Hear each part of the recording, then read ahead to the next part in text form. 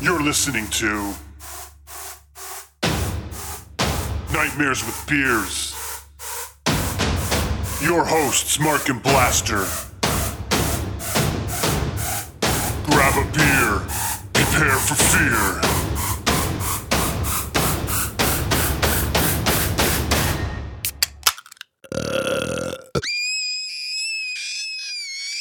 Hello and welcome to another exciting episode of Nightmares with Beer. And juice. the show that explores the true facts of horror movies with Beer. And juice. we're your hosts, Mark. Blaster. Today we're going to talk about the Menendez brothers. We'll discuss the true horrors behind their story and offer listener insight to the actual events. So how much do you know about these fellas there, Blaster? Not much besides what I've seen on news a long time ago. But Right. I remember the basis of the horrible murders and stuff, so. So, we got a guest today? We do. We do. A 13-year-old infatuated with serial killers, Veda Garrett, my daughter. Say hi, Veda. Hi. Hi, Veda. So tell us, how much do you know about the Menendez brothers? I'd say quite a bit. I've been looking into them for a while now. Yeah? Okay, Yeah. tell us what you know about them. Joseph Lyle Menendez was born on January 10th, 1968, and Eric Gallon Menendez was born November 27th, 1970. Live entertainment executive Jose Menendez and his wife Mary, also known as Kitty. Although the brothers were not considered suspects at first, suspicions about their involvement arose when they began to spend money lavishly after the murders. During the trial, the brothers alleged that they committed the murders because of years of sexual and emotional abuse that they suffered at the hands of their parents, particularly their father. They were first tried separately, with one jury for each brother. Both juries deadlocked, which resulted in a mistrial. For the second trial, they were tried together by the same jury, which found them guilty, and as a result, they were sentenced to life in prison without the possibility of parole. It's kind of weird they would use the same jury for two separate trials. Yeah, but they're brothers, right? I don't know. Before that, I have to get some juice. By juice, I mean beer. Oh, right. Okay, so we do this 1, 2, 3. We usually drink beer. It is drinking juice. Today's episode is Nightmares with Beer. And juice. Lyle and Eric's father, Jose Enrique Menendez, was born May 6, 1944, in Havana, Cuba. At the age of 16, he moved to the United States after a Cuban Revolution. Jose attended Southern Illinois University, where he met Mary Louise, also known as Kitty Anderson. The couple's first son, Joseph Lyle Menendez, who goes by his middle name, was born on January 10th, 1968. Kitty quitting her teaching job after Lyle was born, and the family moved on to New Jersey, where Eric was born November 27th, 1970, in Gloucester Township. In New Jersey, the family lived in Hopewell Township, Mercer County, New Jersey, and both brothers attended Princeton Day School. Yeah, they were rich. In 1986, Jose's career as a corporate executive took the family to Beverly Hills, California. The following year, Eric attended high school at Beverly Hills High, where he earned average grades but had remarkable talent for tennis, as he ranked 44th in the nation for 18 and under players. Pretty good tennis player. I'd say.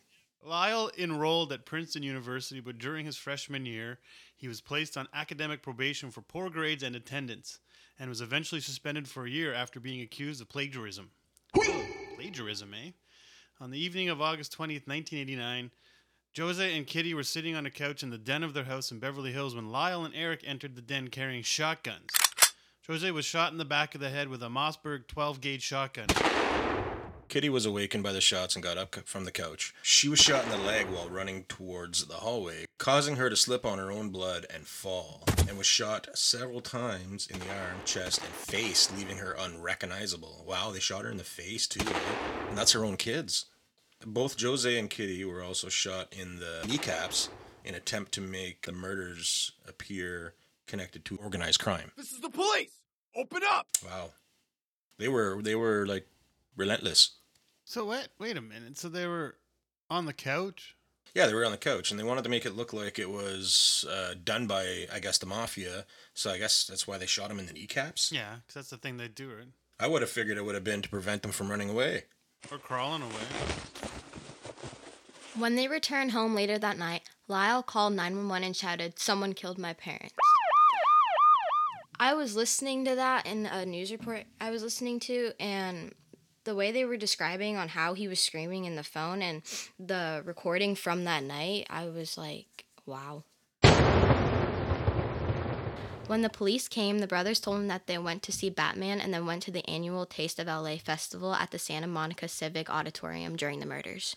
The police did not order the brothers to go through gunshot residue tests to find whether they had recently used a firearm, since a lack of evidence prevented them from looking into the brothers more thoroughly. In the months after the murders, the brothers began to spend money lavishly, adding to suspicion that they were somehow involved in the murders.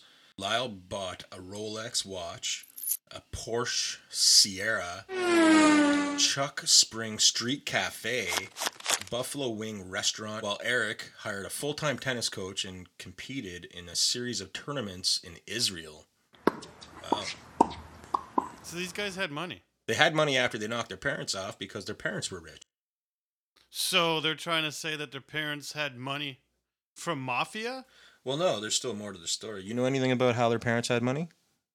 No, not how their parents had money, but I do know 3 days after they killed their parents, Lyle bought the Rolex watch. 3 days after? 3 days. No remorse, no remorse. Well, 3 days. That's a good wait instead of like 3 hours. They eventually left the family mansion unoccupied, as they decided to live in adjoined condos in the nearby Marina del Rey. They also drove around Los Angeles in their deceased mother's Mercedes-Benz, dined expensively, and went overseas trips to the Caribbean and London. It is believed that they spent somewhere around $700,000 during the time period between the murders and the arrests. Wow, they Almost $1 million. yeah, they didn't hold back, did they? During the early stages of the investigation, the police tried to narrow the search down to people who would have had motives to kill Jose and Kitty. They also investigated potential mob leads, but nothing came out of them. As the investigation continued, the police believed that the brothers were most likely the culprits, since they had obvious financial motives and were spending much more money just after the murders. So the cops are onto them. Yeah. In an attempt to get a confession from Eric, the police got Craig Signorelli, one of Eric's closest friends from high school and a tennis buddy, to wear a wire while having lunch with him at a local beachfront restaurant. When Craig asked Eric if he killed his parents, Eric said no. However, he eventually confessed to doing so to the psychiatrist, Jerome Oziel. After Lyle threatened him, Oziel told his mistress, Judalon Smith, about the murders, and she told the police about the brothers' involvement. Lyle was arrested on March 8, 1990, and Eric turned himself in 3 days later after returning to Los Angeles from Israel.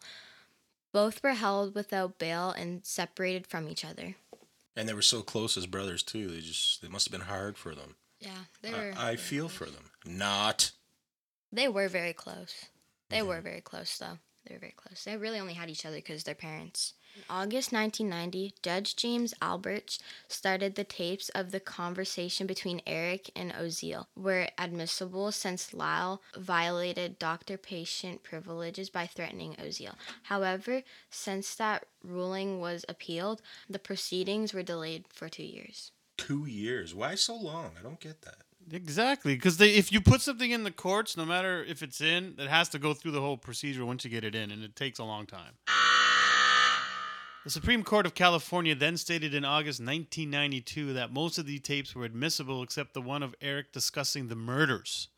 After that decision, a Los Angeles County grand jury issued indictments in December 1992, charging the brothers with the murders of their parents. This became a national sensation when Court TV broadcast the trial in 1993. Their defense lawyer, Leslie Abramson, who was described as a cruel perfectionist and pedophile. Meanwhile, their mother was described as selfish, mentally unstable alcoholic and drug addict who encouraged her husband's abuse and was also sometimes violent towards him.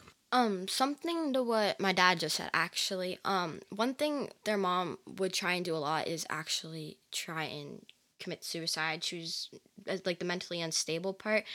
Like she would, her sons would find notes all over the house all the time. Oh, really? Yeah. Huh. Where did you see this? Where'd you get this information? On one of the recordings that I've listened to. And was that on YouTube? Yeah. It was of them talking to. Oh, yeah? Yep.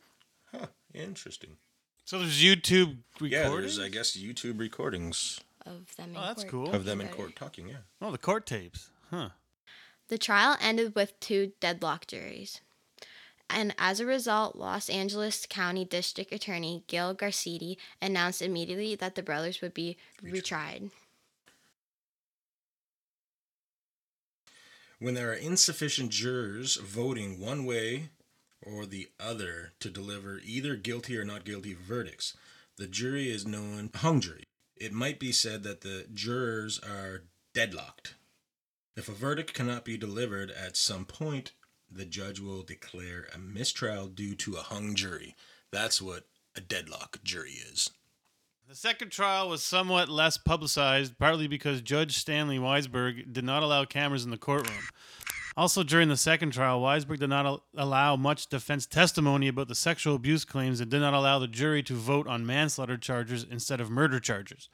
Both brothers were eventually convicted of 2 counts of first-degree murder and conspiracy to commit murder, and in the penalty phase of the trial, they were sentenced to life in prison without the possibility of parole. Now that's what, the third time they got the possibility, without the possibility of parole, life in prison? Third trial? It's like, Yeah. how do they appeal it? They shot their parents. The jury said that the abuse defense was not a factor in its deliberation, but chose not to impose the death penalty because both brothers had no criminal record history of violence prior to the murders of their parents. However, unlike the juries in the previous trials, the jury in the penalty phase rejected its defense's theory that the brothers had killed their parents out of fear, as it is believed they committed the murders in order to inherit their father's wealth. What do you think? You think that's it? You think they were just abused too much? Do you think they just wanted to be rich without their parents and off their... I You think both, yeah? I guess that's a possibility. They wanted to kill their parents because of the abuse, and then why not? After they get all that money, because they're born into it, they're going to need to keep that Exactly. lifestyle up, right? What do you think, Veda? A little bit of both, yeah. Okay. I think a little bit of both, too. During the penalty phase of the trial, Abramson apparently told a defense witness, William Vickery, to edit his notes, but the district attorney's office decided not to conduct a criminal investigation. Both of the brothers also filed a motion for a mistrial, claiming that they had suffered irreversible damage in the penalty phase as a result of possible misconduct and an ineffective representation by Abramson. Huh. So they blamed their lawyer at the end. On July 2nd, 1996, Weisberg sentenced their brothers to life in prison without the possibility of parole, and also sentenced them to consecutive sentences for the murders and the charges of conspiracy to commit murder. California Department of Corrections separated the brothers and sent them to different prisons. Since they were considered to be maximum security inmates, they were segregated from other prisoners. You're both going away. Considered dangerous. They remained in separate prisons until February 2018, when Lyle was moved to Mule Creek State Prison in Northern California to the Richard J. Donovan Correction Facility in San Diego County, but were housed in separate units until April 4th, 2018, when Lyle moved in the same housing unit as Eric, reuniting them for the first time since they began serving their sentence was nearly 22 years. Oh, so they were separated for a long time.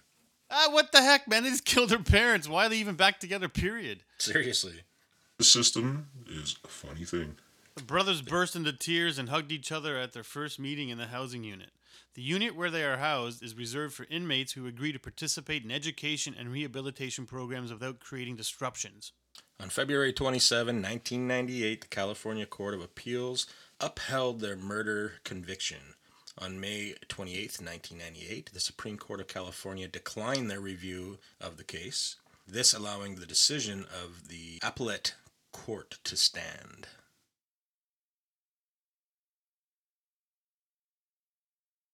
Both brothers filed an appeal with the Supreme Court of California, which were denied in 1999. Having exhausted their appeal remedies in the state court, they filed separate appeals in the United States District Court.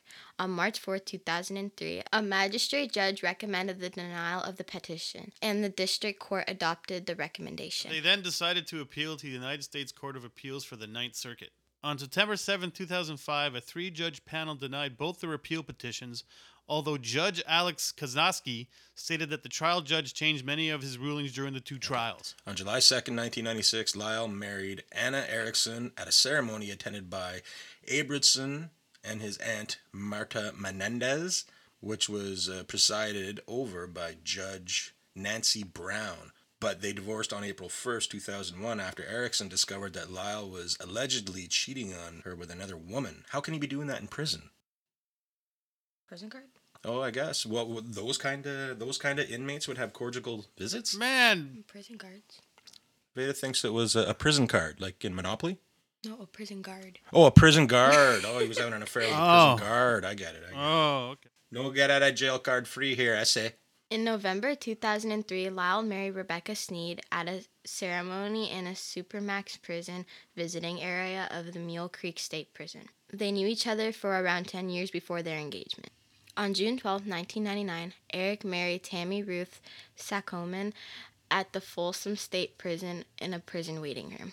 Tammy later stated, "Our wedding cake was a Twinkie they improvised." Did they preserve their Twinkie as a memory?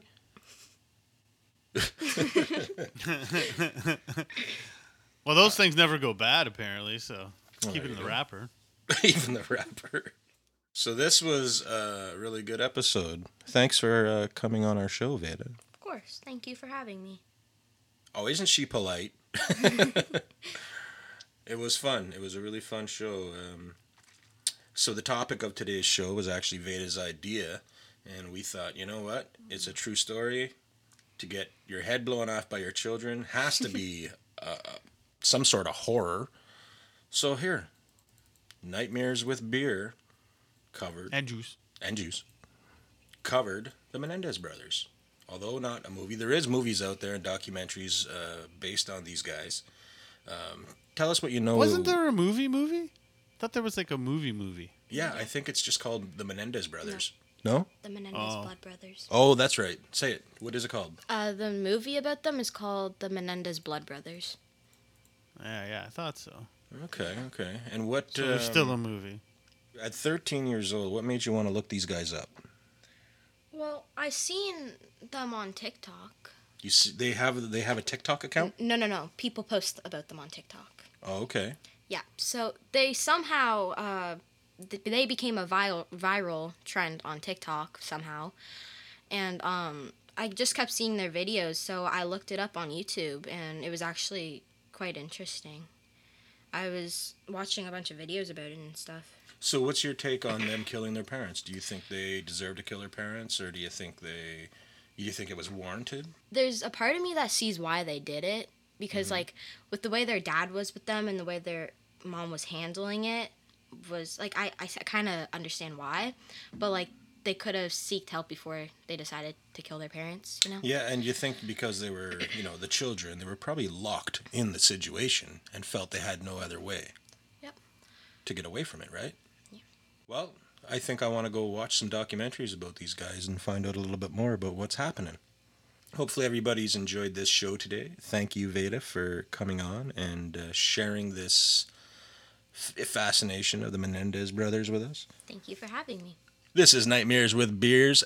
Peace! Peace!